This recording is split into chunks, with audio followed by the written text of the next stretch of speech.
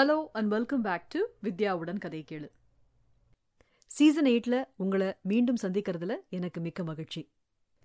நல்ல இலக்கியமும் அதன் எழுத்தாளர்களும் மக்களை சென்று அடைய வேண்டும் என்பது மட்டுமே இந்த சேனலின் முக்கிய நோக்கம். அந்த நோக்கத்தை மனதில் வைத்துக்கொண்டே இங்கு கதை வாசிப்புகள் பதிவேற்றப்படுகின்றன. இதில் யாருக்கேனும் ஆட்சேபனை இருந்தால் எனக்கு கண்டிப்பாக தெரிவிக்கலாம்.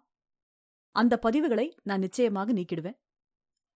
இதை மனதில் வைத்துக்கொண்டு நம் கதை வாசிப்பு பயணத்தை நாம் தொடரலாம். தவிர்க்க முடியாத சில காரணங்களால கொஞ்ச நாள் கதை வாசித்து பதிவேற்றம் செய்ய முடியாமல் இருந்தது.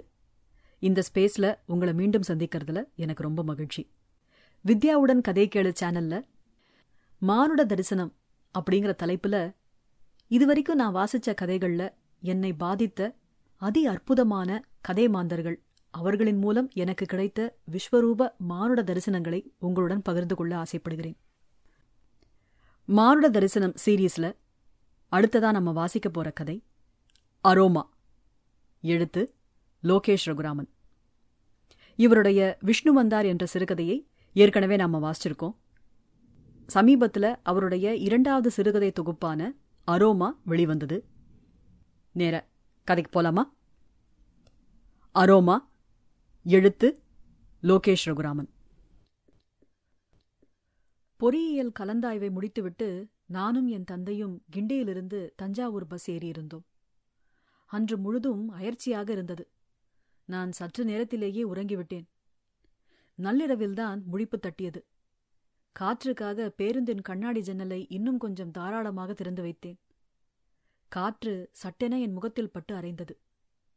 இரவு நேரத்தின் குளிர் எனக்கு சற்று ஆஸ்வாசத்தினை ஏற்படுத்தியது. நான் தூங்காமல் விழித்துக் கொண்டிருந்தேன். அதுவரைக்கும் நான் எண்ணியிராத சிந்தனை அப்போது என்னில் எழுந்தது. நான் அதை பற்றியே யோசித்துக் கொண்டிருந்தேன். அன்று 12ஆம் வகுப்பு தேர்வின் முடிவுகள் வெளியாகியிருந்தன. காலையிலேயே கணினி மையத்தில் என் மதிப்பெண் பட்டியலை பார்த்து வீட்டில் தெரிவித்துவிட்டு மதிய நேரத்தில் என் பள்ளிக்கு சென்றேன். சூழ்ந்திருந்த ஆரவாரங்களின் புழுதி அடங்கிய பின் நாங்கள் எங்கள் பள்ளிக்கு வெளியே இருந்த ஆலமரத்தடியில் சைக்கிள்களில் அமர்ந்தபடியே குழுமியிருந்து பேசிக் கொண்டிருந்தோம். டேய், நல்ல வேளை, கெமிஸ்ட்ரி தான் பயந்துட்டே இருந்தேன் என்றான் நரேந்திரன். அடா ஆமாடா, நான் போச்சுன்னே இருந்தேன் கெமிஸ்ட்ரியில. Just pass. 150க்கு 35 மார்க்கு. ஒத்த மார்க்கு போயிருந்தாலும் நான் காலி என்றான் சந்தோஷ் என் சைக்கிளை அவனது முன் சைக்கிள் டயரால் ஹேண்டில் பாரை பிடித்து இழுத்தபடி. எங்கள் பேச்சு முறையே அப்படித்தான் இருக்கும். குழுமி நின்று பேசிக் கொண்டிருந்தால் அருகிலும் எதிலும் நிற்பவரது தோளில் கை போட்டு கொண்டோ தட்டியோ அடித்தோ பேசிக்கொள்வோம் இல்லையா? அதுபோல எங்கள் பேச்சுக்களில் எதையாவது ஆமோதித்தாலோ ஆட்சேபித்தாலோ கவனத்தை திருப்ப இப்படி சைக்கிளில் இடித்து பேசிக்கொள்வோம். அது எங்களை மீறியே நடக்கும். சந்தோஷ் எதையோ திடீரென நினைவு கூர்ந்து சொன்னான். அந்த ஒத்த மார்க்கும் திருவாத்து புண்ணியத்துல கிடைச்சிருக்கு. உங்களுக்கெல்லாம் அந்த 1 மார்க் கேள்வி ஞாபகம் இருக்கான்னு தெரியல. எனக்கு இன்னும் ஞாபகம் இருக்கு.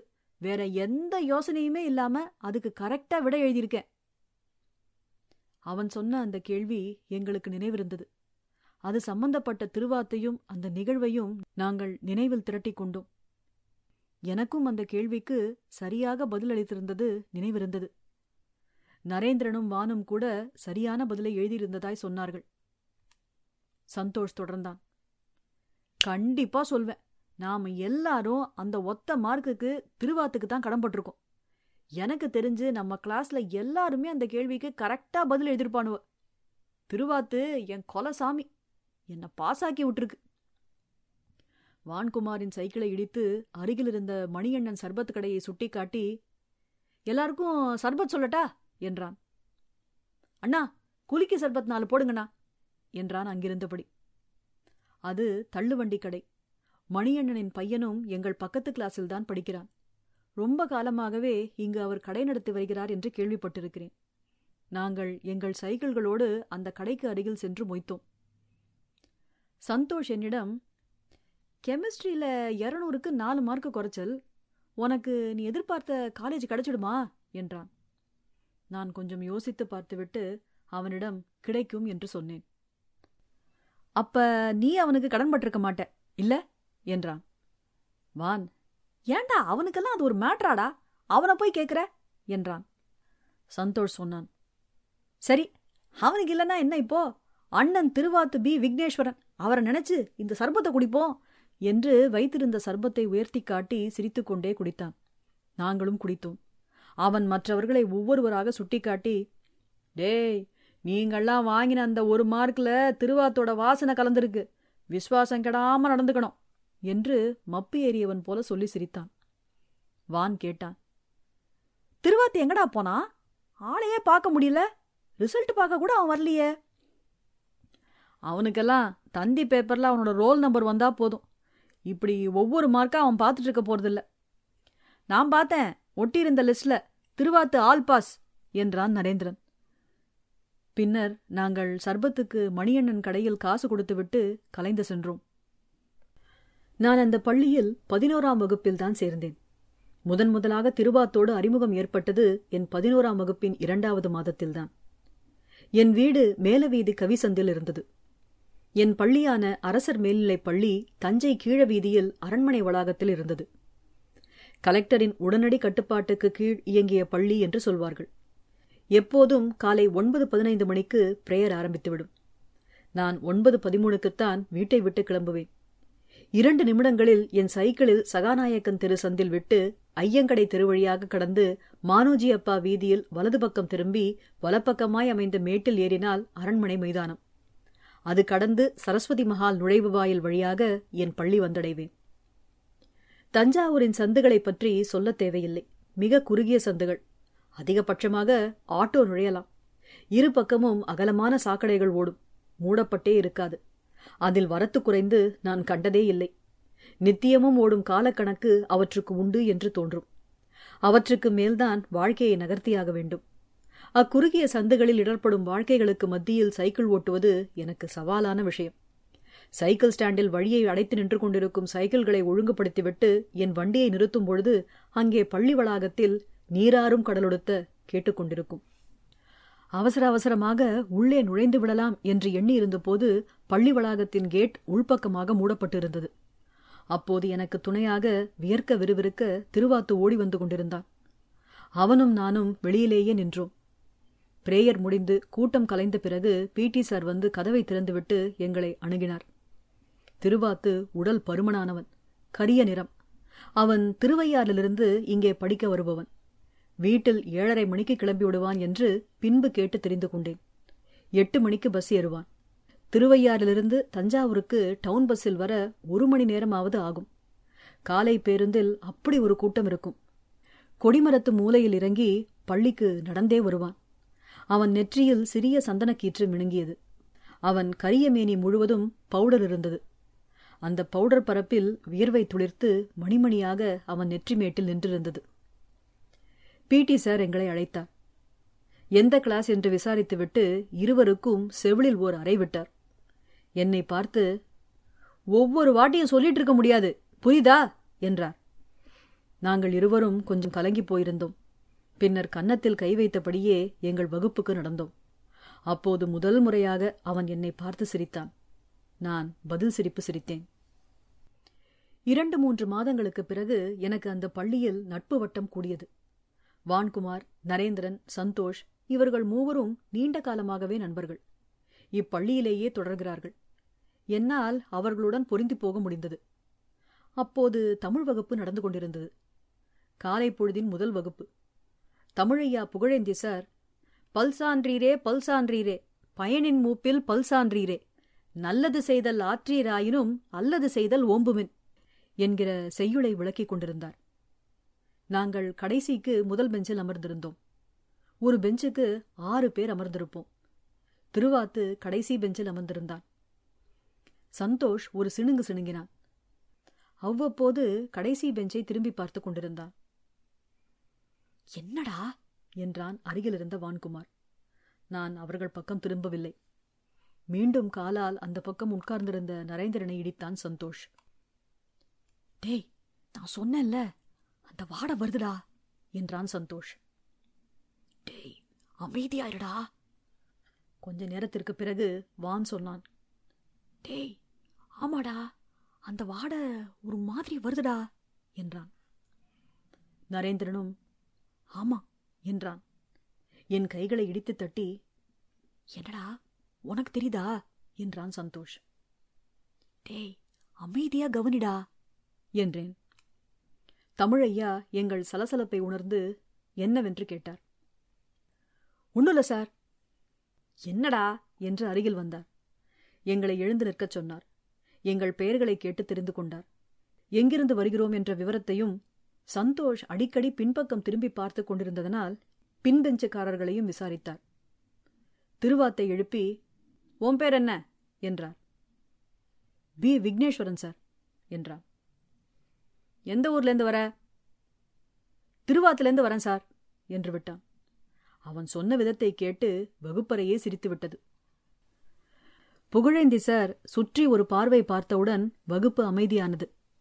அந்த வார்த்தை என்னவென்று சாருக்கு சட்டென புரிந்தது. அவருக்கு அது பழக்கப்பட்ட ஊர்தான் என்று தெரிந்தது. திருவையாத்துல எங்க என்று கேட்டார். பின்னர்தான் ஐயாறு சா புகழேந்தி என்ற அவர் முழு பெயரையும் பொருத்தி பார்த்து அவரும் திருவையாற்றுக்காரர்தான் என்று புரிந்து கொண்டோம்.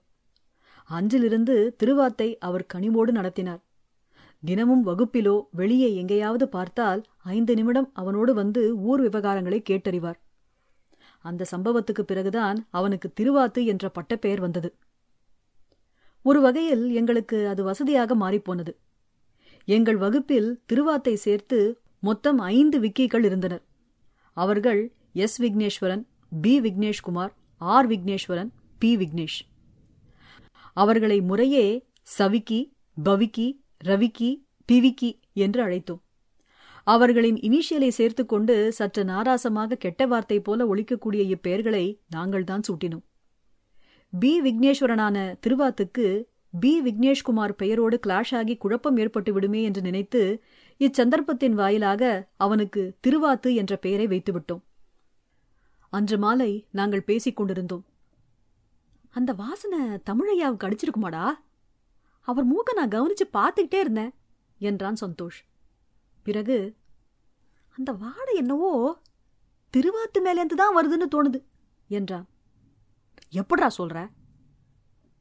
ஆமா, போன வாரம் திருவாத்து ஒரு நாள் லீவ் இல்ல, அப்போ நான் கிளாஸுக்குள்ள நுழைஞ்ச போது அந்த வாடையே இல்ல.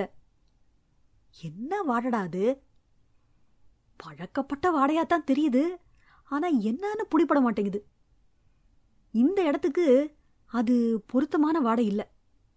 தூசி தும்மனடியோ ஈர வாடையோ வேர்வ நாத்தம் மாதிரி எதுவானாலும் அதுவும் கிடையாது. என்னன்னே தெரியல. நாங்கள் அமைதியாக கேட்டுக்கொண்டிருந்தோம். அவன் அதிலேயே இருந்தான். பின்னர் ஒரு நேரத்தில், எந்த வாடையையும் நம்மளால கண்ணால பார்க்க முடியாது, ஆனா சில வாட்டி ஏதோ ஒரு இடம் அந்த மாதிரி ஒரு வாடையா நம்ம மனசுல பதிஞ்சிருக்கும். அந்த மாதிரி ஒரு இடத்துக்கு போனா என்னன்னு கண்டுபிடிச்சிடலாம் என்றான். பின்னர் அவனாகவே, கண்டுபிடிக்கிறேன் இரு, ஆனா அது என்னன்னு தெரிஞ்சிட்ட பிறகு சப்புன்னு ஆயிடுச்சுன்னா? நரேந்திரன் கிண்டலாக சொன்னான். பீ வாசனையை தேடி மோடுற பண்ணி பீய கண்டதும் முகத்தை சூழ்ச்சிக்குமா, அது மாதிரி ஆயிட போது பார் வான் சொன்னான். இவன் அதையும் நோண்டாம விடுவான்னு நினைக்கிறியா? சந்தோஷ், நீ சாத்து என்று விட்டு தொடர்ந்தான். எங்க ஆச்சி முந்தி வெள்ளப்பன்னி பண்ண வச்சு நடத்திட்டு இருந்தது. சின்ன வயசுல பார்த்திருக்கேன், ஊர்ல களிமேட்ல. இப்போ அது கை மாறி போயிருச்சு. ஆச்சி அப்பப்போ பன்னிங்களுக்கு கிழங்கு வைக்கும். எப்படி தெரியுமா? கிழங்க அடியில புதைச்சு வச்சு அது மேல காய்கறி சத்தையெல்லாம் போட்டு கூளத்தை மூடிடும். அப்புறம் மூடின கூளத்து மேல பன்னிங்களை விடும். இது மாதிரி எப்போதும் பண்றதில்ல, எப்பயாவது தான். நான் ஏன்னு கேட்டிருக்கேன். அதுக்கு சொல்லும், இப்படி பண்ணலைன்னா பன்னிங்களுக்கு மூக்கு சிறுத்துரும்னு. மூக்கு சிறுத்தா என்ன ஆகும் ஆச்சின்னு கேட்டேன். பன்னி தன்னை பன்னின்னு நம்பணுமானா அதுக்கு அது மூக்க நாம தெரிய வைக்கணும்.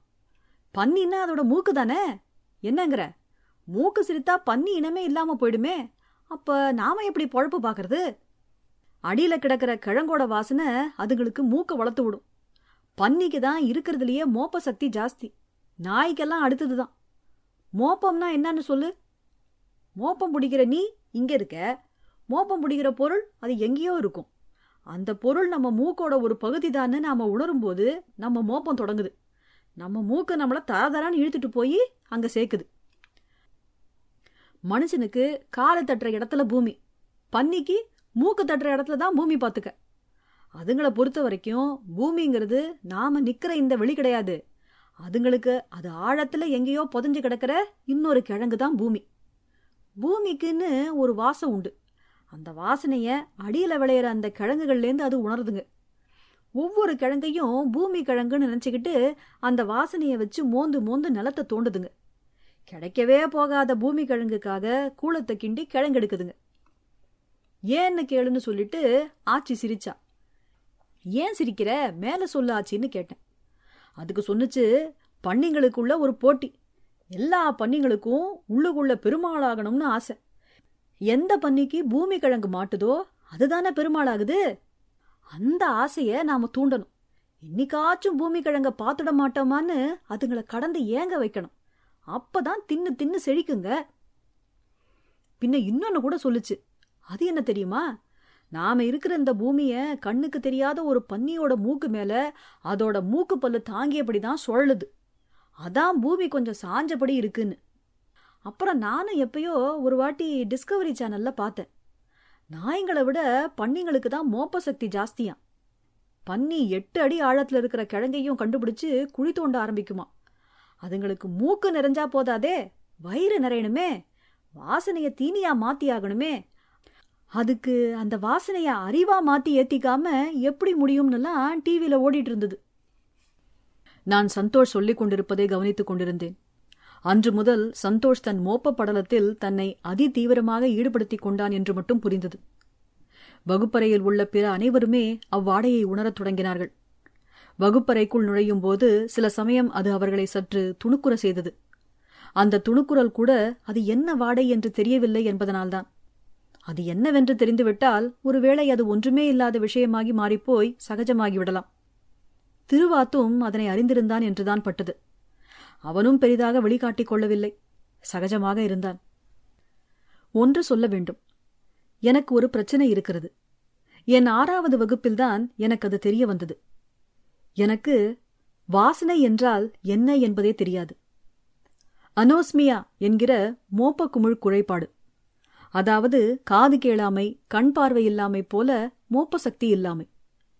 எவராலும் அவ்வளவு எளிதில் கண்டுபிடிக்க முடியாத குறைபாடு. நமது மூக்கின் மேல்தளத்தில் நம் மோப்பத்திற்கான இடம் இருக்கும். அங்கே மோப்ப நரம்புகள் காணப்படும். ஒவ்வொரு மோப்ப நரம்பின் நுனியிலும் மோப்பத்திற்கான ஏற்பிகள் இருக்கும். அவைதான் அங்கு வந்து படியும் ஒவ்வொரு வாசனையையும் மூளைக்கு கடத்தி உணர வைக்கும். வெறும் புரத பரிமாற்றம்தான். ஆனால் அந்த ஏற்பிகளில்தான் எனக்கு கோளாறு. பிறந்ததிலிருந்தே இக்குறைபாடு எனக்கு இருக்கிறது. என் பெற்றோருக்கு அது பற்றி தெரியவில்லை. எனக்கும் தெரிந்து கொள்ள முடியவில்லை. எப்படி தெரிந்து கொள்ள முடியும்? பார்வை குறைபாடாகவோ செவி குறைபாடாகவோ இருந்தால் எளிதில் தெரிந்து கொண்டு விடலாம். 5 வயதில் 5 புலன்களை பற்றியும் படித்திருப்போம் தான். ஆனால் ஒவ்வொன்றாக தொட்டு தொட்டு பரிசோதித்து பார்த்திருப்போமா என்ன? எத்தனை பேருக்கு தோன்றும், மற்றவர்களும் என்னை போன்றே வாசனையற்ற உலகத்தில்தான் வாழ்கிறார்கள் என்று வளர்ந்திருக்கிறேன். பின்புதான் அது பற்றிய பிரக்ஞையே எனக்கு உருவானது. நம் உடல்தானே நமக்கு தெரிந்த உண்மை. அதை வைத்துத்தானே நாம் அளக்க முடியும். மூக்கடைத்துக் கொண்டால் வாசனையை நுகர முடியாமல் ஆகிவிடும் அல்லவா? அப்படி மொத்தமாக என் நாசி அடைபட்டு போகவில்லை. காற்று உள்நுழைந்து வெளிவரும். தடை என்பது வாசனைக்கு மட்டும்தான். என் அம்மா என் 6ஆம் வகுப்பில் ஒருமுறை சமையலறையில் எரிவாயுவை அணைக்காமல் விட்டுவிட்டார்கள். அது கசிந்து வீடு முழுவதும் பரவியது. 1 மணி நேரம் கழித்து வந்தவள் நான் மூர்ச்சையாக இருப்பதை பார்த்திருக்கிறாள். பின்னர் விஷயம் தெரிந்து அடுப்பை அணைத்துவிட்டு ஜன்னல்களையெல்லாம் திறந்து வைத்துவிட்டு என்னை எழுப்பினாள். நான் எழுந்திருக்கவே இல்லை. பின்னர் பதற்றத்துடன் என் தந்தையை தொடர்பு கொண்டு வரவழைத்து இருவரும் என்னை ஆஸ்பத்திரியில் சேர்த்தார்கள், சிகிச்சை அளித்தார்கள். மூர்ச்சையிலிருந்து தெளிவடைந்து எழுந்து கொண்ட பின் டாக்டர் என்னை கேட்டதற்கு நெஞ்சில் கை வைத்து, இங்க எரிஞ்சது போல இருந்தது, அவ்வளோதான், அப்புறம் அப்படியே விழுந்துட்டேன் டாக்டர் என்றேன். ஏதோ எரிகிற மாதிரி மனம் வந்து எழுந்து போக வேண்டும் என்று உனக்கு தோன்றவில்லையா என்று அவர் கேட்டார். இல்லை என்றேன். எண்டோஸ்கோப்பியும் MRI ஸ்கேனும் எடுத்து பார்த்தபோதுதான் எனக்கு அந்த குறைபாடு இருப்பதாக தெரிய வந்தது. அதனை இனி குணப்படுத்த முடியாது என்றும் சொல்லிவிட்டார்கள். அன்றிலிருந்து வாசனை என்றால் என்ன என்று நான் என் அம்மாவிடம் கேட்டு கேட்டு தெரிந்து கொண்டேன். அவளும் சளைக்காமல் சொல்வாள். வெளியே இருந்து பார்த்தால் எனக்கு இத்தகைய குறை இருப்பது தெரியவே தெரியாது. இது புலப்படாத குறைபாட்டு வகைமையில் சேரும். கருப்பு கண்ணாடி அணிந்திருக்கும் ஒருவரையோ செவிக்கருவி பொருத்தி இருக்கும் ஒருவரையோ விரைவாக புரிந்து கொள்ளலாம். ஆனால் என் போன்றவருக்கு அப்படி இல்லை. ஒவ்வொரு தடவையும் நான் இக்குறைபாடு உடையவன் என்று பிறருக்கு ஞாபகப்படுத்த வேண்டும். அந்த அசௌகரியத்தை புரிந்து கொள்ள முடியும். அந்த அசௌகரியத்தை சந்திக்காமல் இருந்துவிட்டாலே போதும் என்று இருக்கும். என் தந்தையும் தாயும் எனக்கு பக்கபலமாயிருந்தார்கள். அவர்களின் துணை கொண்டு இந்த குறைபாட்டை என்னால் அணுகி பார்க்க முடிந்தது. இத்தகைய அசௌகரிய நிலைமை ஏற்படாமல் எப்படி சமாளிப்பது என்றும் ஏற்பட்டால் எப்படி எதிர்கொள்வது என்றும் அவர்கள் எனக்கு பொறுமையுடன் கற்றுக் கொடுத்தார்கள். என் அம்மா அவளுக்கு தெரிந்தவரை வாசனை என்றால் என்ன, அதை மனிதர்கள் எப்படி உணர்கிறார்கள், ஒவ்வொரு பொருளும் எப்படி வாசனைப்படுகிறது என்று மற்ற புலன்கள் வழியாக அந்த பொருளின் தன்மையை விளக்கி அதன் வாசனையை எப்படி தொகுத்து கொள்ளலாம் என்றும் விளக்குவாள். அது ஒரு வகையில் எனக்கு உதவியது. வாசனை மூலமாக மனிதர்களின் கூட்டு பாவனை என்னென்ன, அவர்களது மனப்பான்மையை எப்படி அது கட்டமைக்கிறது என்றெல்லாம் சொல்வாள். அந்த கூட்டு பாவனையை ஒட்டி நான் எப்படி நடந்து கொள்வது என்றெல்லாம் ஓரளவு தெரிந்து வைத்திருந்தேன். உதாரணமாக, மூத்திரம் போய் அசுத்தமாக இருக்கும் இடத்தை கடக்க நேரிட்டால் மூக்கை பொத்திக் கொள்வது. அந்த வாடை என் நாசியை துளைத்து அசூயையை ஏற்படுத்தாவிட்டாலும் நான் மூக்கை பொத்திக் கொள்வேன். இப்படி பிறரது கூட்டு பாவனையிலிருந்து கற்றுக்கொண்டேன். எல்லா சந்தர்ப்பங்களிலும் இல்லை என்றாலும் அது ஒரு வகையில் கை கொடுத்தது. மனிதர்களும் அவர்களது வாசனையும் பற்றி அவள் ஒருமுறை சொன்னாள். தச்சு வேலையை பார்க்கும் ஆசாரிகளின் மேல் மரத்துகள்களின் வாசம் எப்பவுமே வரும் என்றும், மண்பானை செய்யும் குயவர்களின் மேல் மண் வாசனையை புரிந்து கொள்ள முடியும் என்றும், மளிகை கடையில் வேலை பார்ப்பவரை அந்த மளிகை பொருட்களின் வாசம் எப்படி தொற்றுகிறது என்றும், யாகம் செய்து முடித்த பிராமணர்களின் மேல் புகைந்த நெய்மணம் ஏறி இருக்கும் என்றும் சொல்லிக் கொடுத்தாள். இப்படி நான் மனிதர்களை வைத்தும் வாசனையை அறிந்து கொண்டேன். இதுநாள் வரை ஒருவாறாக சமாளித்துக் கொண்டு வந்துவிட்டேன். ஆனால் அக்குறைபாடு என்னை எந்த விதத்திலும் கீழிறக்கவில்லை. நான் மற்ற மாணவர்களைப் போன்றே இருந்தேன். ஒரு நாள் சந்தோஷ் எங்களிடம் வந்து சொன்னான், அது என்ன வாடன்னு கண்டுபிடிச்சிட்டேன்ல. பாத்தியாடா, இத ஒரு விஷயம்னு கண்டுபிடிச்சிட்டேன்னு வேற வந்து நிக்கிறான் பார் என்றான் வான்குமார். டேய், உனக்கு தெரியல, தெரிஞ்சா அன்னிக்கே நொட்டிருக்க வேண்டித்தானே. சரி சரி, நீ சொல்லுடா என்றான் நரேந்திரன். நரேனு, டேய், அந்த வாசனை ஞாபகப்படுத்துற இடம்னு சொன்னேன்ல, தோ நம்ம நாட்டு மருந்து கடத்தெரு, காமராஜ் மார்க்கெட்டு, தஞ்சாவூர் சாக்கடை வடவாத்துல கலக்கிற இடம்னு ஒரு இடம் விடாம போய் நின்னேன் தெரியுமா? நான் தேடி போகல, என் மூக்குல என்ன இழுத்துட்டு போச்சு. நான் நின்னாலும் என் மூக்கு நிக்க விடல பாத்துக்க. தஞ்சாவூர் சாக்கடைய மொத்தமா மூக்குல உறிஞ்சிட்டு வந்து நிக்குது நாய் என்றான் வான். அவன் அதனை கவனிக்காமல் முழு ஈடுபாட்டுடன் சொல்லிக் கொண்டிருந்தான். ஆனா ஒரு பிரயோஜனமும் இல்ல. போன வாரம் களிமேட்ல இருக்கிற என் தாத்தா வீட்டுக்கு போனேன்டா, அங்கதான் கண்டுபிடிச்சேன்.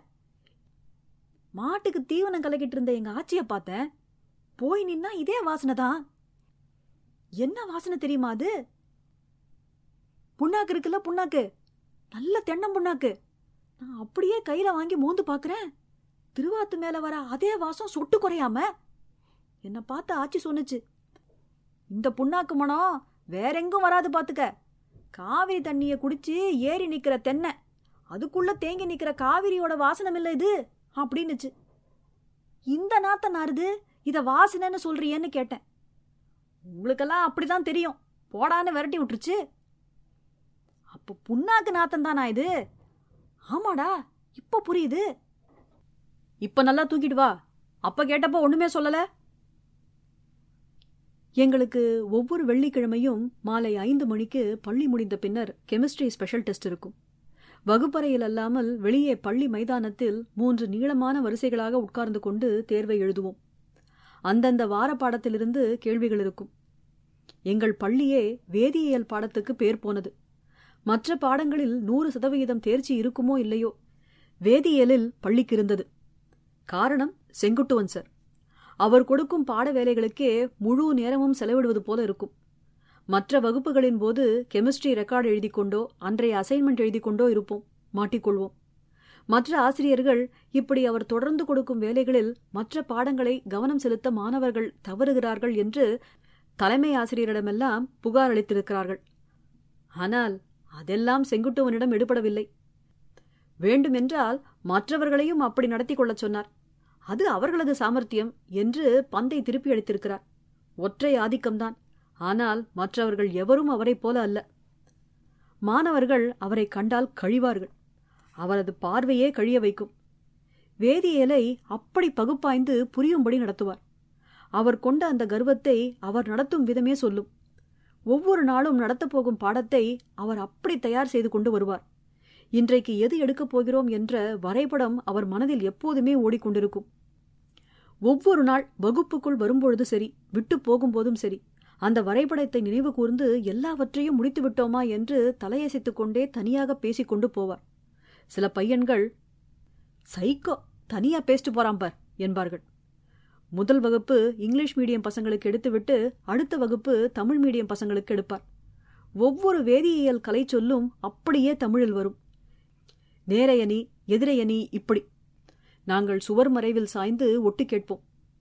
வெளியில் எவராவது எந்த ஸ்கூல் என்று கேட்டு ராஜாஸ் என்றால், செங்குட்டுவன் ஸ்கூலா, அவர்தானே கெமிஸ்ட்ரிக்கு என்பார்கள். தஞ்சாவூர் ஜில்லாவுக்கே தெரிந்த கெமிஸ்ட்ரி வாத்தியார், அவர்தான் எங்கள் பள்ளிக்கே அடையாளம்.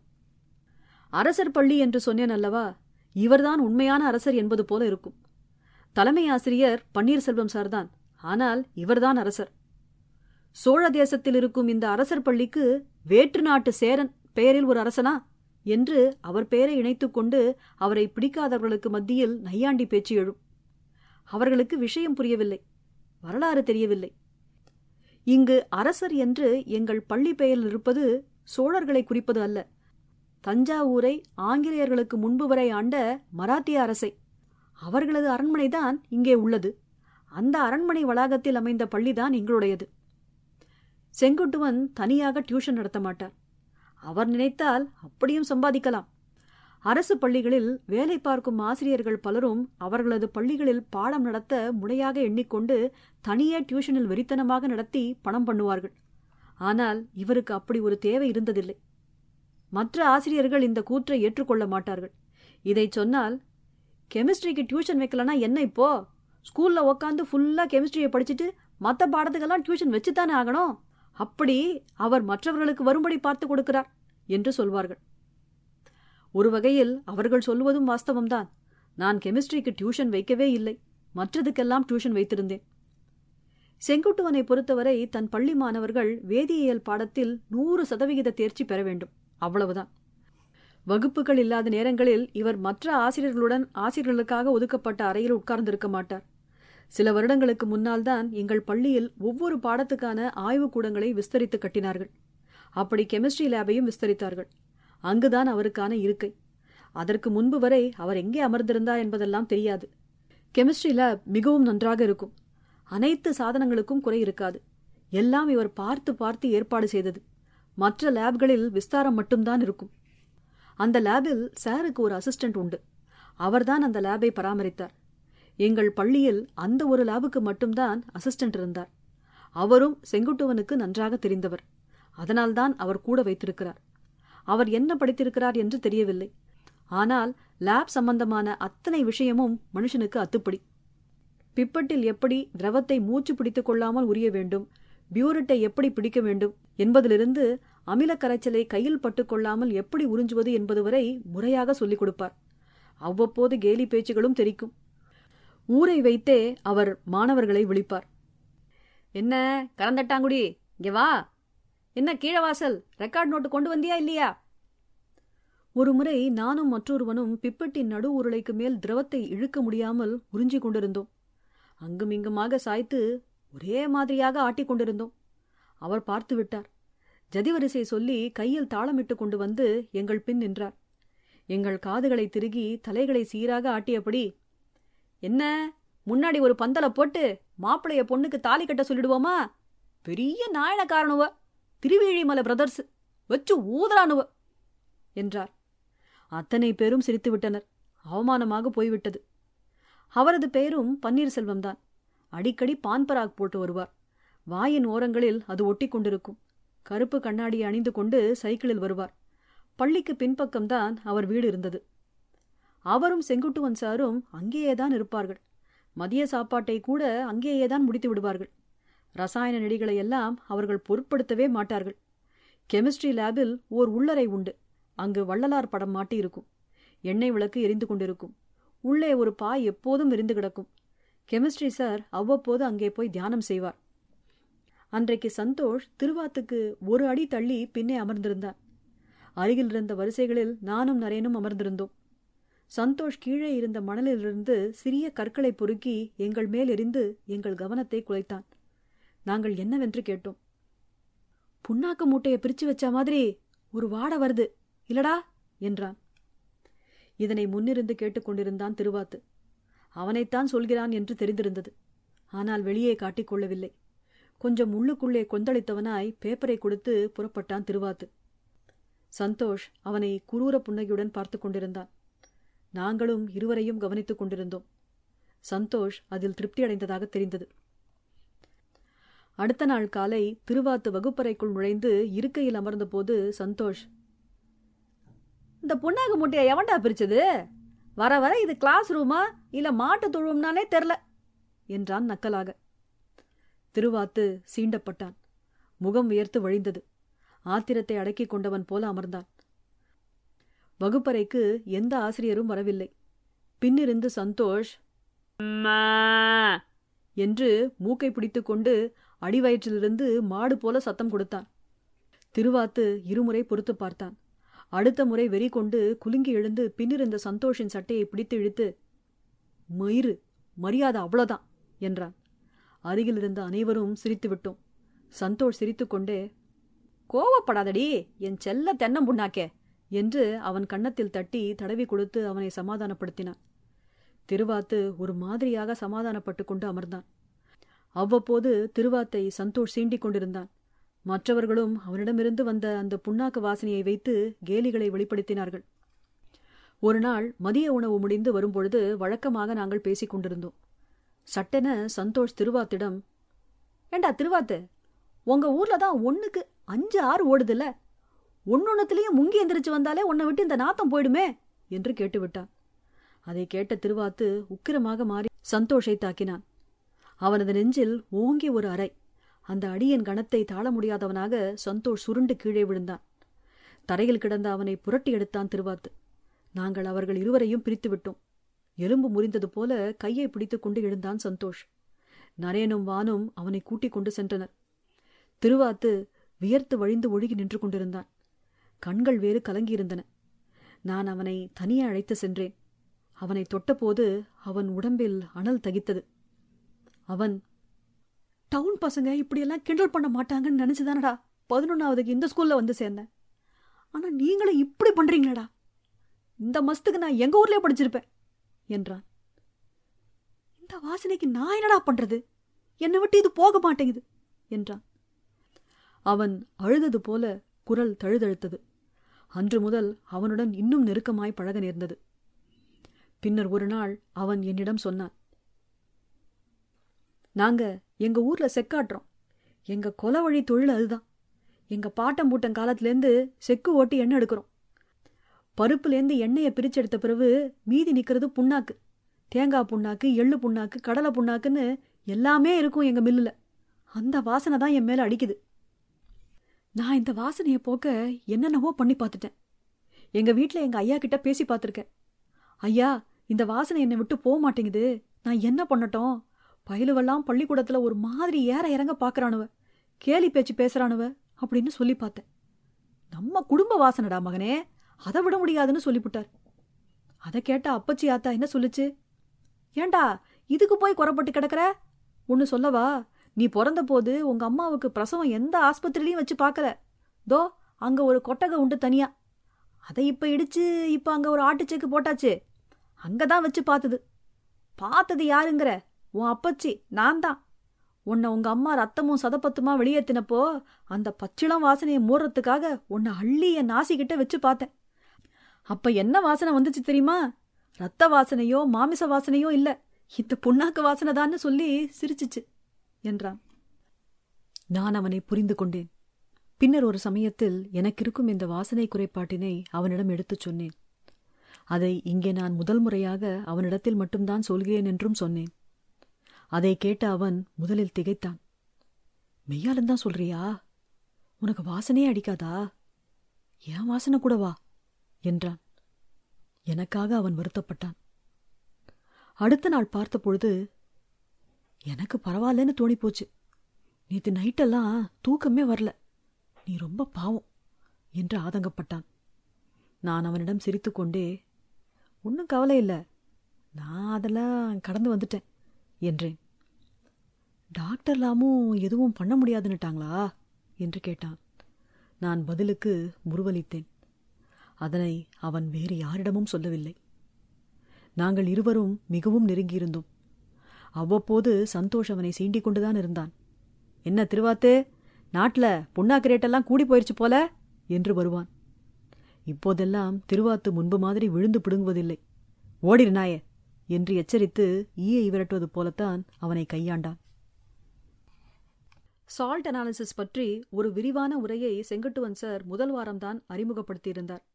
அடுத்தடுத்த வாரங்களில் அது சம்பந்தப்பட்ட ஆய்வுக்கூட வகுப்புகள் இருக்கும் என்று கூறியிருந்தார். ஒவ்வொரு வாரமும் ஒவ்வொரு உப்பாக எடுத்து சொல்லி விளக்கினார். அந்த உப்பின் மூலக்கூறுகள் என்னென்ன, அதன் நேரையணி எதிரையணி என்னென்ன, வேறுபட்ட வேதி வினைகளில் அவை எவ்வாறு ஈடுபடும், அதன் மூலம் எப்படியெல்லாம் அவற்றை கண்டுகொள்ள முடியும் என்பதெல்லாம் தான் பாடங்கள். இவர் பாடம் நடத்த லேப் அசிஸ்டன்ட் பன்னீர் எங்களுக்கு இது சம்பந்தப்பட்ட சோதனையை மேற்கொண்டு விளக்குவார். அதனை நாங்கள் எங்கள் அப்சர்வேஷன் நோட்டு புத்தகத்தில் குறிப்பெடுத்துக் கொள்ள வேண்டும். அடுத்து வரும் வாரத்தில் அந்த குறிப்புகள் எங்கள் ரெக்கார்ட் நோட்டுகளில் இருக்க வேண்டும். இப்படி ஒரு 10 உப்புகள் இருந்தன. வாரம் ஒரு உப்பு. அதற்கு பிறகு நாங்களே எங்களுக்கு கொடுக்கப்பட்ட உப்புகளை கண்டறிய வேண்டும். இதற்கு முன்பு வரை கெமிஸ்ட்ரி சாருக்கு என் மேல் கொஞ்சம் மதிப்பு இருந்து வந்தது. ஒழுங்காக பாடங்களை பயின்று வந்திருந்தேன். ஆனால் கடந்த 2 மாதங்களாக வகுப்பு தேர்வுகளில் நான் சோபிக்கவில்லை. நான் கொஞ்சம் லட்சியப்படுத்தாமல் அசட்டையாக இருந்துவிட்டேன். கெமிஸ்ட்ரி லேபின் வாசலில் நாங்கள் நின்று கொண்டிருந்தோம். லேப் அசிஸ்டன்ட் வழக்கமான தன் கூலிங் கிளாஸை அணிந்து கொண்டு சைக்கிளில் வந்து கொண்டிருந்தார். எங்கள் கூட்டத்தில் இருந்த சந்தோஷ், தோரணைய பாத்தியா, அப்படியே இந்த ஸ்கூலோட எச்சம்னு நினைப்பு மனசுல என்று அவரை நக்கலடித்து விட்டான். அதுவரை சலசலப்பாக இருந்த கூட்டம் அப்போது திடீரென்று அமைதியாகிவிட்டது. அவன் சொன்னது அவர் காதில் விழுந்திருக்கலாம். எங்கள் கூட்டத்தை கவனித்தவாறு சைக்கிள் ஸ்டாண்டை போட்டார். அவர் அத்தனை கடுப்பில் இருந்தது தெரிந்தது. இதனால் அவர் சீண்டப்பட்டாரா, இல்லை முதலிலிருந்தே அவர் கடுப்பில் இருந்தாரா என்று தெரியவில்லை. எங்களை வெறித்து பார்த்தவாறே லேபுக்குள் நுழைந்தார். அவர் வந்த பின்னர், போன வாரம் வர நான் சொல்லிக் கொடுத்தாச்சு, இப்ப நீங்க என்னன்னு கண்டுபிடிக்கணும் என்று ஒரு சால்ட்டை எடுத்தார். அவர் சுற்றி முற்றி பார்த்தார். அவர் கடுத்த கண்கள் எங்கள் குழுவின் மேல் அலைப்பாய்ந்தது. அவர் என்னை சுட்டி, மேலவிதே நீ வா என்றார். நான் அவர் அருகே சென்றேன். அவர் கையில் வைத்திருந்த உப்பு என்னவென்று கண்டுபிடிக்கும்படி சொன்னார். நான் அதனை பார்த்தேன். அது வெள்ளையாக இருந்தது. அதிலிருந்து என்னால் எதுவும் சொல்ல முடியவில்லை. என்னை ஒட்டுமொத்த வகுப்பறையும் பார்த்து கொண்டிருந்தது. நான் பதில் சொல்ல திணறினேன். என்ன கண்டுபிடிச்சிட்டியா என்றார். நான் தயங்கினேன். என்ன, ஏதாவது சொல்லு என்றார். அவர் கண்கள் சிவப்பேறி இருந்தன. என்ன சொல்லு? நான் என்ன சொல்லி கொடுத்துருக்கேன்? முதல்ல சால்ட்டை வாங்கிவிட்டு நாம என்ன செய்யணும் சொல்லு பாப்போம். அதற்கும் என்னால் அப்போதைக்கு பதில் கூற முடியவில்லை. நினைவுபடுத்தி பார்த்தேன், முடியவில்லை. என் காதை திருகினார். கலரை ஃபர்ஸ்ட் பார்க்கணும். கலர்ல என்னன்னு பிடிபடலன்னா என்ன செஞ்சு பார்க்கணும்னு சொல்லியிருக்கேன். நான் வாயை திறந்து ஆ ஆ ஆ என்று கத்தி, சார் சார் சார் வலிக்குது சார் என்றேன். மோந்து பார்க்கணும், மோந்து பாரு. எனக்கு என்ன செய்வதென்றே தெரியவில்லை. நான் வேறு வழியில்லாமல் அதை எடுத்து முகர்ந்தேன். இப்ப என்னன்னு சொல்லு பாப்போம். இப்பயும் எனக்கு தெரில சார் என்றேன். என்னால் சொல்லக்கூடுவது அது மட்டுமாகத்தான் இருந்தது. அவர் எரிச்சல் அடைந்தார். காதை பிடித்து என்னை அங்கும் இங்குமாக கைப்போன போக்கில் ஆட்டினார். எனக்கு காதுக்குள் வலித்தது. இன்னும் நல்லா மூந்து பாரு என்றார். நான் மீண்டும் என் நாசிக்கு அருகில் வைத்து முகர்ந்தேன். கண்டுபிடிக்க முடியல சார் என்றேன். என்ன நக்கல் மயிரா என்றார். கூட்டமா நின்னுட்டு கமெண்ட் அடிக்க தெரியுதுல்ல, என்ன வாசனை அடிக்குதுன்னு சொல்லு. சார் என்ன வாசனைன்னு தெரில சார். அவர் எங்கள் குழுவில் நின்றிருந்த வான்குமாரை அழைத்தார். டேய் நீங்க வா, என்ன வாசனை வருதுன்னு சொல்லு பாப்போம். அவன் வேகமாக வந்து என் கையில் இருந்த உப்பை வாங்கி நாசிக்கு அருகில் வைத்து முகந்து பார்த்தான். விருட்டென்று நாசியை நீக்கிக் கொண்டான். சார் அழுகின முட்டை வாட சார் என்றான். உன் ஃப்ரெண்டுக்கு சொல்லாத, இந்த நெடி அடிக்குது என்னன்னு தெரிலங்கிறான். என்று அவன் கையிலிருந்து அதை வாங்கிக் கொண்டார். அழுகின முட்டை வாட வந்தா என்ன சொல்லியிருக்கேன் என்று குழுமியிருந்தவர்களை நோக்கி கேட்டார். Presence of sulphide sir, pungent smell என்றார்கள் கூட்டமாக. பின்பு என்னை சுட்டி காட்டி, நான் சொல்லிக் கொடுக்கறத நல்லா கேட்டுக்கணும், இந்த மாதிரி நிற்கக்கூடாது என்றார் அவர்களிடம். என் பக்கம் திரும்பி, அந்த நெடி அடிக்குது, நாறுது, அதை கூட நான் கேட்டதுக்கு உன்னால சொல்ல முடியாம போச்சுல்ல? என்னை கண்டா அவ்வளோ அதுப்பு எகத்தாளம், நாங்கடா நக்கல் விடுறீங்க? பதில் தெரியவில்லை என்றாலும் அந்த வாசனையையாவது நான் சொல்லி இருக்கலாம் தான். அப்படி சொல்லாமல் விட்டதனால் அது அவருக்கு கூடுதல் எரிச்சல் ஏற்படுத்தியிருக்கும். ஆனால் என் பிரச்சனையை நான் எப்படி சொல்வது? எல்லாம் சேர்க்க இந்த வயசுல தெனாவட்டை எடுத்து திரியுறீங்க என்று எங்கள் குழுவை பார்த்து சொன்னார். அப்போது பார்த்து செங்குட்டுவன் சார் வந்தார். பன்னீர் அவர்களிடம் நடந்ததை சொன்னார். செங்குட்டுவன் சார் என்னை பார்த்தார். அவருக்கு எதுவென்றாலும் ஒரே பார்வைதான், கண்களை சுருக்கி பார்ப்பார். அதில் ஒரு அலட்சியம் இருக்கும். நாளைக்கு நீ என் பர்மிஷன் இல்லாம என் கிளாஸ் அட்டென்ட் பண்ணக்கூடாது. போய் உன் பேரண்ட்ஸை கூட்டிட்டு வா, அதுக்கப்புறம் என்னன்னு பேசிக்கலாம் என்று என்னை எச்சரித்து விட்டு சென்றார். வகுப்பு முடிந்த பின்னர் சந்தோஷ் என்னிடம் நடந்ததை சொல்லி சிரித்துக்கொண்டே, மாப்ள நீ நல்லா அந்த லேப் அசிஸ்டண்ட்டை காண்டேத்தினடா, செம்ம காண்டாயிட்டான் அவன் என்று சொல்லிவிட்டு போனான். என் விஷயம் தெரிந்த திருவாத்தும் அன்று வரவில்லை. வந்திருந்தால் மட்டும் அவனால் என்னை தேற்றுவதைத் தவிர என்ன செய்திருக்க முடியும்? ஒருவர் என்னை தேற்றும் அளவுக்கு நான் இருக்கவில்லை. அன்று நடந்ததை என் பெற்றோர்களிடம் சொன்னேன். அவர்கள் அந்த வாரத்திலேயே செங்குட்டுவன் சாரை வந்து பார்த்தார்கள். என் குறைபாட்டை பற்றி எடுத்து சொன்னார்கள். அதன் பிறகு என் விஷயம் பள்ளி வளாகத்தில் எல்லா இடத்திற்கும் பரவிவிட்டது. ஆரம்பத்தில் என்னை வருத்தத்தோடு பார்த்தார்கள். அதன் பிறகு கனிவோடு நடத்தினார்கள். லேப் அசிஸ்டன்ட் வருத்தப்பட்டு என்னை கூப்பிட்டு பேசினார். எனக்கு முடிந்தவரை உதவினார். பையன்களுக்கும் என் மேல் ஆரம்பக்கட்ட அனுதாபம் இருந்தது. பிறகு பழகி போனது. ஒருமுறை சந்தோஷனிடம் கேட்டான், இத்தனை நாள் வர நம்ம கிட்ட கூட சொல்லாம கமுக்கமாவே இருந்திருக்கான் பாரு, இவனுக்கு குசுவம் காத்தும் ஒண்ணுதான் என்று கிண்டல் அடித்தான். அந்த கிண்டல் எனக்கு தேவையாக இருந்தது. அவர்களின் அனுதாபத்திலிருந்து சகஜத்துக்கு மீள அவனது இத்தகைய கிண்டல்கள் எனக்கு தேவைப்பட்டன. நிலைமையை சில மாதங்களுக்குள்ளேயே மீண்டும் பழையபடி சகஜமாக்கிவிட்டேன். பிறகெப்போதும் என் மேல் புகார் வராமல் பார்த்து கொண்டேன். அப்போது இருந்த கவனச்சிதறலை சரி செய்து கொண்டேன். நன்றாகவே படித்தேன். செங்குட்டுவன் சாரிடம் மீண்டும் என் பெயரை சீர் செய்து கொண்டேன். ஒரு கட்டத்தில் நான் மதிப்பெண்ணுக்காக கற்க வேண்டாம் என்று எண்ணினேன். ஒவ்வொன்றையும் தெரிந்து கொள்வதற்காகவே கற்றுக்கொண்டேன். எல்லா பாடங்களையுமே அப்படித்தான் எதிர்கொண்டேன். அவ்வப்போது எதிலாவது ஒன்று புரியவில்லை என்றால் அந்தந்த ஆசிரியர்களிடமே போய் கேட்டுவிடும் பழக்கத்தை கொண்டிருந்தேன். வார இறுதி நாட்களில் மாவட்ட மைய நூலகத்திற்கு சென்று தேடி பார்ப்பேன். வேதியியல் என்றால் சில நாட்கள் செங்குட்டுவன் சார் இருக்கும் வரை லேபிலிருந்து சந்தேகங்களை கேட்டறிந்தேன். அவர் பாடம் நடத்தும் அணுகுமுறையை புரிந்து கொள்ளத் தொடங்கினேன். எளிய தத்துவத்தை சொல்லி வேதியியல் கோட்பாடுகளுக்குள் நுழைவார்.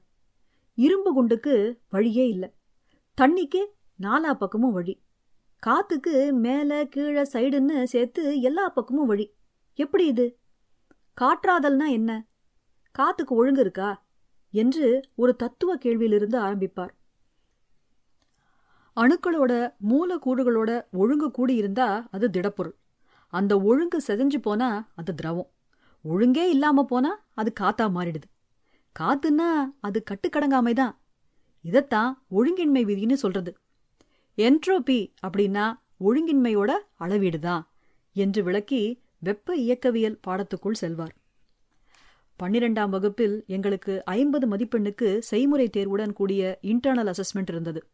அதன் ஒரு பகுதியாக நம் அத்தியாவசிய தேவைகளுக்கு பயன்படும்படியான எளிதாக சந்தையில் கிடைக்கக்கூடிய கச்சா பொருட்களை வைத்துக்கொண்டு ஊதுபத்தி, சோப், டிட்டர்ஜென்ட், ஷாம்பூ ஆகிய வாசனாதி திரவியங்களை தயாரித்தல் அடக்கம்.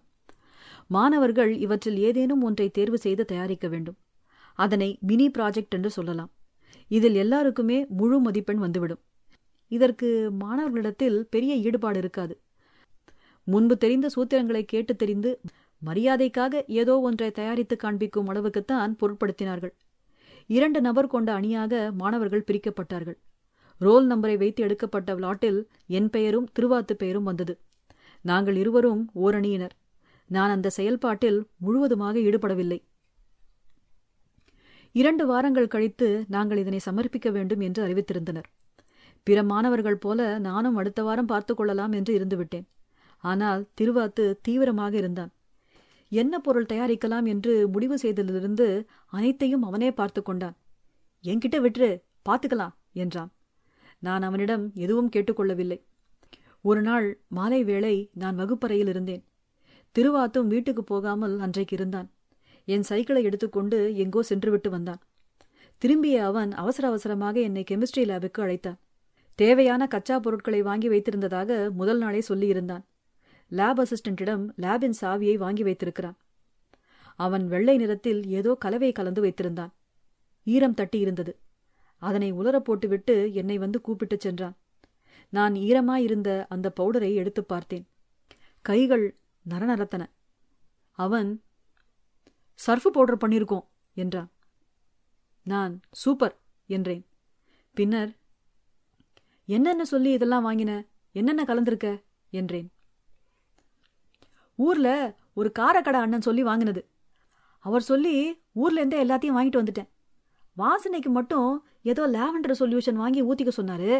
அதை இப்போதான் தெற்கலங்கம் போய் வாங்கிட்டு வந்தேன். அதை இனிமே தான் கலக்க போகிறோம் என்றான். அவன் லேபில் மேடையை துடைக்கும் ஒரு கரித்துணியை கொண்டு வரச் சொன்னான். அவன் உலர வைத்திருந்த அந்த கலவையில் சில சிட்டிகை பவுடரை எடுத்து கோனிக்கல் பிளாஸ்கில் கரைத்து வைத்திருந்தான். நுரை ததும்பி நின்றிருந்தது. அதில் நான் கொண்டு வந்திருந்த துணியின் நுனியை நுழைக்கச் சொன்னான். நுழைத்து சிறிது நேரம் கழித்து எடுத்து பார்த்தேன். நுனியில் அப்படி ஒரு வெளுப்பு. அவன் ஓரக்கண்ணால் சைகை காட்டி சிரித்தான். நான் சூப்பர்டா என்றேன். இது மட்டும் பத்தாது, இந்த லாவெண்டர் சொல்யூஷனை கலந்து காய வைக்கணும், வாசனை அள்ளும் என்றான். அவன் அதனை மிகவும் பதமாக ஊற்றினான். ரொம்ப ஊத்திடக்கூடாது, வாசனையே எழாதுன்னு அண்ணன் சொல்லியிருக்காரு. மனசு கேட்கிற வர ஊத்தலாம், ரொம்ப ரோசப்பட்டுறக்கூடாது, வாசனையும் வராது வெளுப்பும் வராதுன்னாரு. இப்ப எந்த வாசனையும் இல்லையா என்றேன். இல்ல, இதை ஊத்தினாதான். இதுல இருக்கிறதோட சேர்ந்து கமக்கும்னாரு. நான் மனது கேட்கும் வரை அதனை கலந்தேன். போதும்னு நினைக்கிறேன். இப்ப வாசனை வருதா என்றேன். இல்ல, உடனே எல்லாம் வராது. அதுக்குள்ள இன்னும் பேச்சுவார்த்தை தொடங்கியிருக்காது. கொஞ்சம் காய விடணும் என்றான். சரி என்றேன். சரி, இதை எங்க வச்சுக்கலாம்? இங்கேயே. லேப் அசிஸ்டன்ட்டு ஒன்னும் விட்டுட்டு போகக்கூடாதுன்னு சொல்லிட்டு போயிருக்காரு. அவன் உலர வைத்திருந்த கலவையை செய்தித்தாளில் போட்டு எடுத்துக்கொண்டான். பேசாம நம்ம டெஸ்க் டிராயர்ல வச்சுக்கலாம், என்ன எவனும் தூக்க மாட்டானுவ என்றான். லேபை விட்டு வெளியே வந்தோம். நான் லேபை பூட்டி சாவியை எடுத்துக்கொண்டேன். வகுப்பறையில் வந்து என் டெஸ்குக்கு அடியில் அந்த கலவையை வைத்தோம். எங்கள் பள்ளிகளின் வகுப்பறைக்கு கதவுகள் கிடையாது, இருந்தாலும் அங்கே வைத்தோம். இப்ப வாசனை வருதா என்றேன். அவசரப்படாத என்றான். பின்பு நான் சாவியை கொடுத்துக் கொள்கிறேன் என்று அவனிடம் சொல்லி அவனை கொடிமரத்து மூலையில் என் சைக்கிளில் இறக்கிவிட்டேன். மறுநாள் பள்ளிக்கு 8:30 மணிக்கே வந்துவிட்டேன்.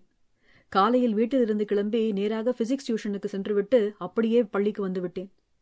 வகுப்பறைக்குள் முதல் ஆளாக நுழைந்தேன். என் டெஸ்கில் அமர்ந்து காலை உணவு சாப்பிட்டுக் கொண்டிருந்தேன். பக்கத்து வகுப்பறையில் இருந்த மாணவர்கள் எல்லாம் ஜன்னல் வழியாக வந்து பார்த்துவிட்டு சென்றனர். சிறிது நேரம் கழித்து நான் வெளியே எழுந்து வந்தேன். எதிரில் வந்தவர்கள், செம்ம வாசனை அடிக்குதே, எங்க என்று நாசியை உயர்த்தி முகர்ந்து கொண்டு அலைந்து கொண்டிருந்தார்கள். அப்போதுதான் எனக்கு தெரிய வந்தது, நான் மறந்து விட்டிருந்தேன். வழியில் எவனோ சந்தோஷை பார்த்து, டேய், உங்க கிளாஸ்லேருந்து ஏதோ ஒரு வாடை வருதுடா என்றிருக்கிறான். இவன் திருவாத்து வந்திருப்பானா இருக்கும் என்றிருக்கிறான். டேய், இது வேற ஏதோ வாடடா என்றிருக்கிறான். அதனை கேட்டு இவன் வேக வேகமாக வந்ததாக சொன்னான். நான் திரும்ப வகுப்பறைக்குள் நுழைவதற்குள் ஒரு பெருங்கூட்டம் கூடிவிட்டது. நான் சென்று என் டெஸ்குக்கு அடியில் இருந்ததை சுட்டி காட்டினேன். நேற்று நடந்ததை சொல்லி எடுத்துரைத்தேன். பின்னர் மெதுவாக கூட்டம் கலைந்தது. நான் வானிடம், செம்ம வாசனை அடிக்குதாடா வானு என்றேன். அவன், ஆமாண்டா என்றான். எப்போது அந்த கலவையில் வாசனை ஊறி வந்திருக்கும்? அந்த கணத்தை நம்மால் கண்டறிய முடிந்து சொல்லிவிட முடியுமா என்ன? இத்தனைக்கும் வகுப்பறை கதவுகளும் ஜன்னலும் திறந்திருந்து இரவு முழுவதும் இங்கேயே இருந்திருக்கிறது. அப்படியும் அந்த வாசனை போகாமல் அதிலிருந்து ஊறிக்கொண்டே இருந்து இப்படி பரவி கொண்டிருக்கிறதா என்ன? அவ்வாசனையை நான் அறிந்து விடலாகாதா? திருவாத்து வகுப்பறைக்குள் நுழைந்தான். அவனும் நாசியை உயர்த்தி கொண்டே வந்தான். தூரத்தில் வரும்பொழுதே அவன் உதடு புன்னகைத்திருந்ததை கண்டிருந்தேன். எல்லாரும் அவனை மெச்சினார்கள். இருக்கையில் அமர்ந்தபோது, திருவாத்து, எல்லாம் ஓன் கைமடமாமே, கேள்விப்பட்டேன், கலக்கிரியடா என்று இடக்காய் கேட்டு அவன் முதுகை தட்டினான் சந்தோஷ். திருவாத்து பதில் ஏதும் சொல்லாமல் அமைதியாக இருந்தான். வகுப்பறை முழுவதும் அவ்வாசனை பரவியிருந்தது. அவ்வாசனை அனைவரது மனதிலும் நிறைந்து பரவி அவர்களது பேச்சிலும் மெச்சுதலிலும் உறைந்திருந்தது.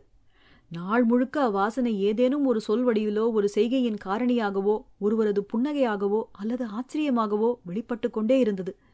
வகுப்பறையில் வந்த ஆசிரியர்கள் அனைவரும் அந்த வாசனையை பற்றி வினவினார்கள். அன்று பின்மதிய வேளைக்கு மேல் எங்களுக்கு கெமிஸ்ட்ரி வகுப்பு இருந்தது. அன்றைக்கு வகுப்புக்கு லேபுக்கே வர சொல்லியிருந்தார் செங்குட்டுவன். நாங்கள் அக்கலவையை சமர்ப்பிப்பதற்காக எடுத்து வைத்திருந்தோம். எங்கள் கூடவே கொண்டு சென்றோம். லேபுக்குள் நுழைந்தோம். சாரின் அருகில் லேப் அசிஸ்டண்ட்டும் இருந்தார். திருவாத்து, சார், மினி ப்ராஜெக்ட் சப்மிஷனுக்காக சர்ஃப் பவுடர் செஞ்சிருக்கோம் சார் என்று அக்கலவையை நீட்டினான். அடுத்த வாரம் தானே சப்மிஷன் சொல்லியிருந்தோம், இன்னிக்கே கொண்டு வந்துட்டீங்களா என்று கேட்டார். அவரும் அந்த வாடையை நுகர்ந்திருந்தார். கையில் கொண்டு வருவதை பார்த்திருந்த அவர் அதை முன்பே அறிந்தது போல தெரிந்தது. ஒரு இனிமையான புன்னகை அவரிடம் எழுந்தது. பின்னர், பன்னீரு, இதை கொஞ்சம் பாருங்க என்றார். பன்னீர் பார்த்துவிட்டு, நல்ல வாசம் என்றார். நேற்று சாவி வாங்கிட்டு போனியே, இதுக்குத்தானா என்றார் திருவாத்தை பார்த்து. ஆமாம் சார். பின்னர் இந்த பவுடரில் சில சிட்டிகையை எடுத்து மக்கில் கொட்டி கரைத்தார். அது நுரைத்து கொண்டு வந்தது. அதே அழுக்கு துணியை கொண்டு வந்தார். திருவாத்து என்னை நோக்கி பல்லிடுக்கில் நீனாக்கை துருத்தி குறும்பாய் சிரித்துவிட்டு, நாம டெஸ்ட் பண்ண அதே துணி என்றான். அந்த துணியின் ஓரத்தில் நாங்கள் நேற்று ஏற்படுத்தியிருந்த வெளுப்பு தெரிந்தது. மொத்தமாக முக்கி எடுத்த போது அந்த துணியே வெளுத்து கரைகளற்று காணப்பட்டது. பிழிந்து எடுத்து உதறிய போது அந்த வாசனை அலை எழுந்தது. அதை மற்றவர் முகத்திலிருந்து நான் கண்டு கொண்டேன். நல்ல வாசனை, நல்ல வாசனை. அதானா பன்னீரு என்றார் செங்குட்டுவன். ஆமாம் சார், அதேதான். நேற்று சிறிது நேரத்திலேயே வாசனை லேப் முழுவதும் பரவிவிட்டிருந்தது. செங்குட்டுவன் சார், அடுத்த வாரம் ஆரம்பிக்கலான்னு இருந்தேன். இந்த வாசனையை சாக்கு வச்சு இன்னிக்கே ஆரம்பிச்சிடுறேன் என்றார். தொடர்ந்து பாடம் எடுக்க ஆரம்பித்தார். அவர் எப்போதும் வெவ்வேறு நிறங்களில் சாக்பீஸ்களை வைத்திருப்பார். அதை வெவ்வேறு விதமாக பயன்படுத்தி கரும்பலகையில் பாடம் நடத்துவார். உள்ளுக்குள்ள எப்பவுமே சலசலப்பாவே இருக்கிற ஒண்ணு. ஆனா அத்தனை சலசலப்புக்கு மத்தியிலையும் அதை உடைக்கவே முடியாது என்று கேட்டுவிட்டு கரும்பலகையில் பச்சை நிற சாக்பீஸால் படம் வரைந்தார். ஒரு அறுகோணத்தை வரைந்தார். அருகிலேயே இன்னொரு அறுகோணமும் வரைந்தார். முதல் அறுகோணத்தில் உட்புறமாக 1, 3, 5 ஆகிய பக்கங்களுக்கு அருகில் அவற்றுக்கு இணையாக 3 வெவ்வேறு நேர்கோடுகளை வரைந்தார். பின்னர் அடுத்த அறுகோணத்தில் 2, 4, 6 ஆகிய பக்கங்களுக்கு அருகிலும் அதே போன்ற நேர்கோடுகளை வரைந்தார். இது ஒரு ஆர்கானிக் கெமிக்கல் காம்பவுண்ட். இந்த காம்பவுண்ட் பேரு பென்சீன். இதுக்கு மொத்தம் 6 கார்பன் அணுக்கள். அந்த 6 கார்பனோட ஒட்டி 6 ஹைட்ரஜன் அணுக்கள். இது எந்த வடிவத்தில் இருக்கும்னு உங்களால சொல்லிட முடியாது. ஒரே சமயத்துல 2 வடிவத்தில் இருக்கும் என்று சொல்லிவிட்டு வரைந்து வைத்த 2 படங்களையும் சுட்டிக்காட்டினார். இது ஏன் இப்படி இருக்கு? கார்பன் அணுக்களோட ஃப்ரீயா நிக்கிற பை எலக்ட்ரான்ஸ், அதாவது எங்கெல்லாம் டபுள் பாண்டுகள் இருக்கோ அந்த எலக்ட்ரான்கள் நிலையாக இல்லாம அடுத்தடுத்த கார்பன் அணுக்களுக்கு தாவி தாவி அதுக்குள்ளேயே ரவுண்டு வருதுங்க. சலசலப்புன்னு சொல்லியிருந்தேன் இல்லையா, அது இந்த எலக்ட்ரான்ஸால தான். அதனால பென்சீனை இப்படித்தான் வரையணும் என்று சொல்லிவிட்டு கீழே இன்னொரு அறுகோணம் ஒன்றை வரைந்து உட்புறமாக ஒரு வட்டத்தை வரைந்தார். இத பென்சீன் ரிங்குன்னு சொல்லணும். இன்னொன்னும் சொல்லியிருந்தேன், இந்த பென்சீனை வெளியிலேருந்து உடைக்கவே முடியாதுன்னு. அது எதனால? எலக்ட்ரான்கள் எப்பவுமே இந்த ஓயாத சலசலப்பிலேயே இருக்கிறதுனால வெளியிலேருந்து ஒன்று வந்து அதுங்களை எதுவும் செய்ய முடியல. அதனால இந்த சலசலப்பு தான் அதோட ஸ்திரத்தன்மையை நிர்ணயிக்குது. இந்த மாதிரி ஸ்டெபிலிட்டியை கெமிஸ்ட்ரியில எப்படி சொல்றது? அரோமேட்டிசிட்டி என்று சொல்லிவிட்டு மஞ்சள் நிற சாக்பீஸால் அரோமேட்டிசிட்டி என்று எழுதினார்.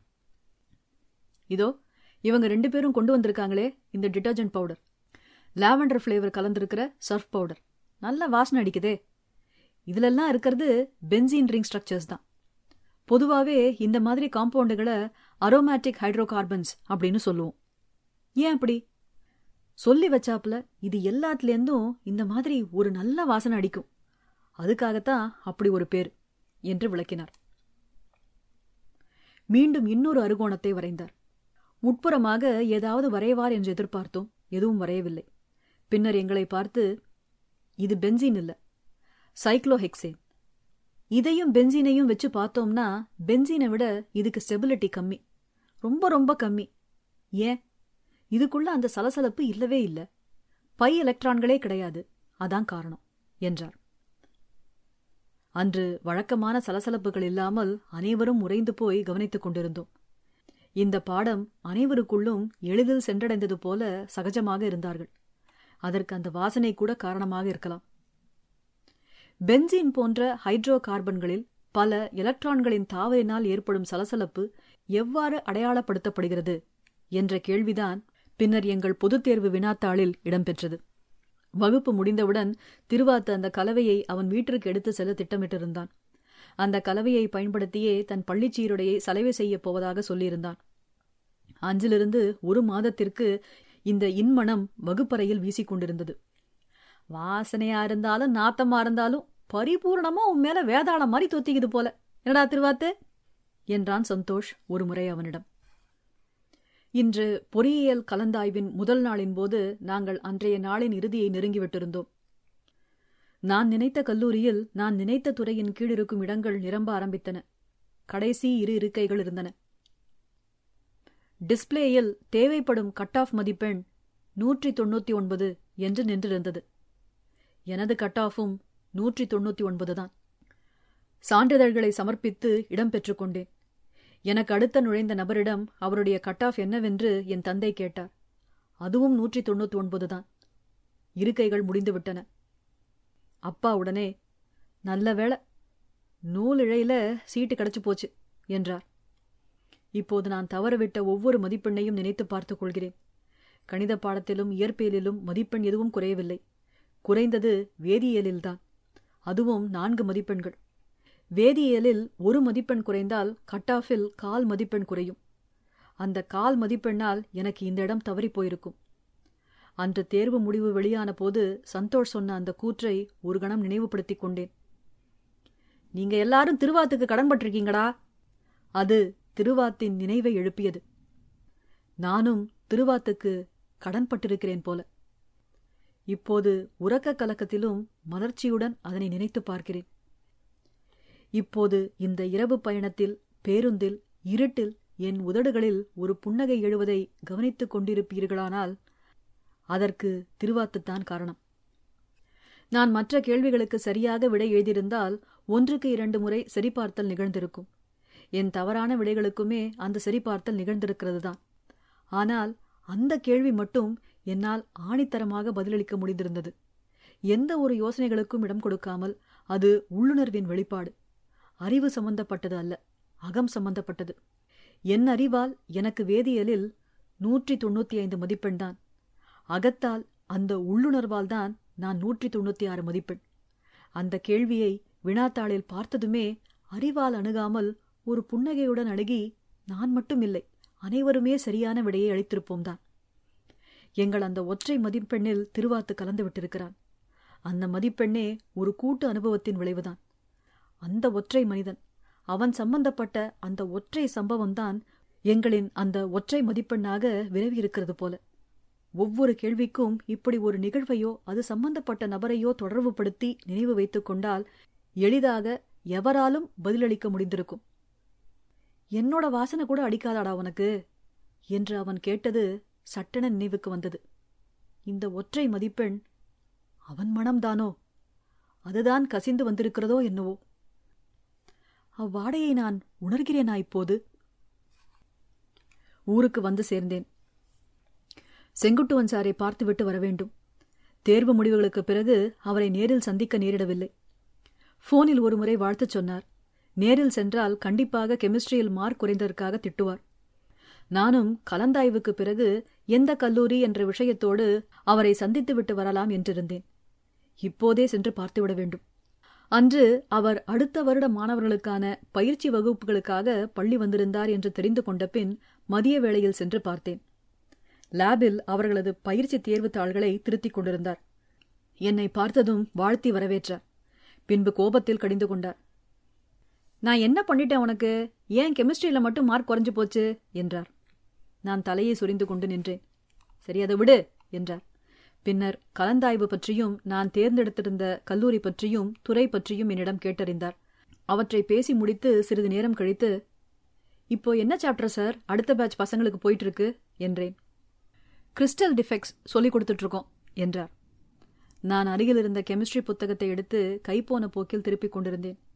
ஏதோ ஒரு பக்கத்தை பார்த்துவிட்டு சட்டென ஏதோ தோன்றியவனாகி, சார், பென்சீனோட அரோமேட்டிசிட்டிக்கும் அதோட அரோமாக்கும் என்ன சம்பந்தம் என்றேன். அவர் நகைத்து புருவம் உயர்த்தி, இவ்வளோ நாள் இதை உனக்கு கேட்கணும்னு தோணலையா என்றார். நான் தயங்கிவிட்டு மீண்டும் சிரித்தேன். பின்னர் அவரும் சிரித்து, ஒரு சம்பந்தமும் இல்லை என்றார். ஏன் சார் அப்படி? பென்சீனோட இந்த அரோமா அதோட பிசிக்கல் ப்ராப்பர்ட்டி. அரோமேட்டிசிட்டிங்கிறது கெமிக்கல் ப்ராப்பர்ட்டி.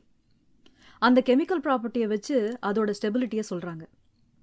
இந்த ஸ்டெபிலிட்டியும் ரிங் ஸ்ட்ரக்சரும் அதே மாதிரி வாசனை அடிக்கிற எல்லா ஆர்கானிக் காம்பவுண்ட்ஸ்லையும் அமைஞ்சு போச்சு. அதனால அரோமேட்டிசிட்டின்னு பேர் வச்சுட்டாங்க. ஸ்டில் அது ஒரு மிஸ்நாமர் தான், இல்லாஜிக்கல், விளக்க முடியாமை தான். என்னதான் அறிவுன்னு சொன்னாலும் அதுக்கு அடியில இன்ஸ்டிங்க்ட்னு ஒன்று இருக்குல்ல, அதுபடி வந்த டெர்மினாலஜி இது என்று சொல்லி சிரித்தார். நான் விடை பெற்றுக் கொண்டேன். லேப் அசிஸ்டன்ட், மேலவேதி, அடிக்கடி வந்து பார்த்துட்டு இருக்கணும் என்ன என்று அதட்டி என்னை வழி அனுப்பி வைத்தார். அரோமா முற்றும்.